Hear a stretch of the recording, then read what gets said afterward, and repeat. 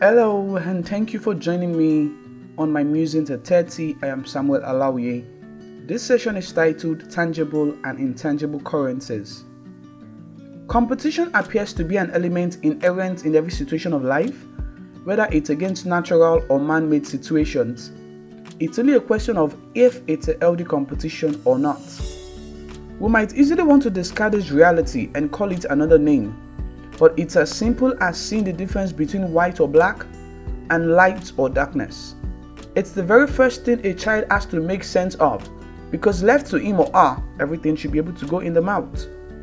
From this point, there is then what we call formal competition, or as it's fondly called, formal education.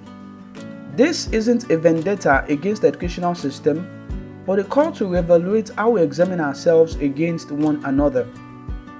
You remember I told you in the previous musing that I am intelligent.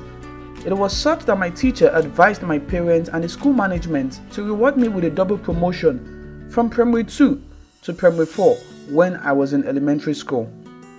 In my elementary school, while you might be at the same level, you were still ranked into classrooms based on your promotional grade. So the best students will go into class A, followed by B and C, and D is saved for the students with the lowest grades yet had to be promoted. In an interesting twist, with all promotions concluded 2 weeks earlier, and some senior teachers not in support of my double promotion, I was drafted into the D class of primary 4. It did not take long for me to see the hostility and the sharp difference in the drive of the students of my new class and those in class A. I was so elated at this sudden change of status, but it came at a very costly price. I was only 6 years old and clearly the youngest in my class, and I was going to contend with my very first major competition in life. Though we were all in the same building, some of my old friends who were promoted normally to primary 3 felt displeased, and my new classmates were not willing to accept this small boy into their hallowed senior chambers.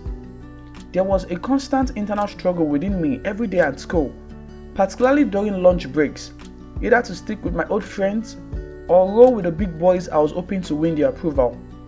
Over time, I became withdrawn from both worlds so as to avoid any clash of interest. I never really knew if this was noticeable at home, as long as my grades in comparison with my new classmates were good. In school, a key measure of success was your percentage and positional standing within your own specific class, and not as against the entire level. This was a highly competitive system, so the question from fellow students, uncles, aunts, and other supposed well-wishers would be, what is your position? The day we were to receive our report cards finally came, and I came out first in the D class of primary 4. There was so much grumbling as our teacher made the announcement and shared each one's report cards openly. I was almost given a beating by some bullies in my class, after another teacher gave my classmates a dress down on how shameful they all should be, seeing that the youngest of them came out tops, reminding them of my double promotion into their class. While I was excited at coming out tops, it was the lowest percentage I'd ever had up until then. In previous classes, I would always score at least a 90%. This time around, I barely made a 70+%. While I was celebrated by many for the feat of coming out tops in my class, I was not proud of my percentage. My excitement was short-lived when I discovered that a sizable number of students made above my percentage in other classes of the same primary 4.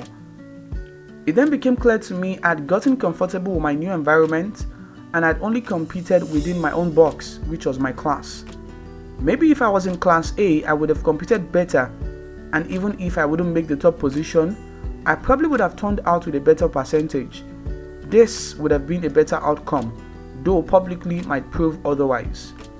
On the last day of every academic year, there will be a public announcement before the entire school, and so also on the prize giving day where parents, guardians and siblings would be in attendance.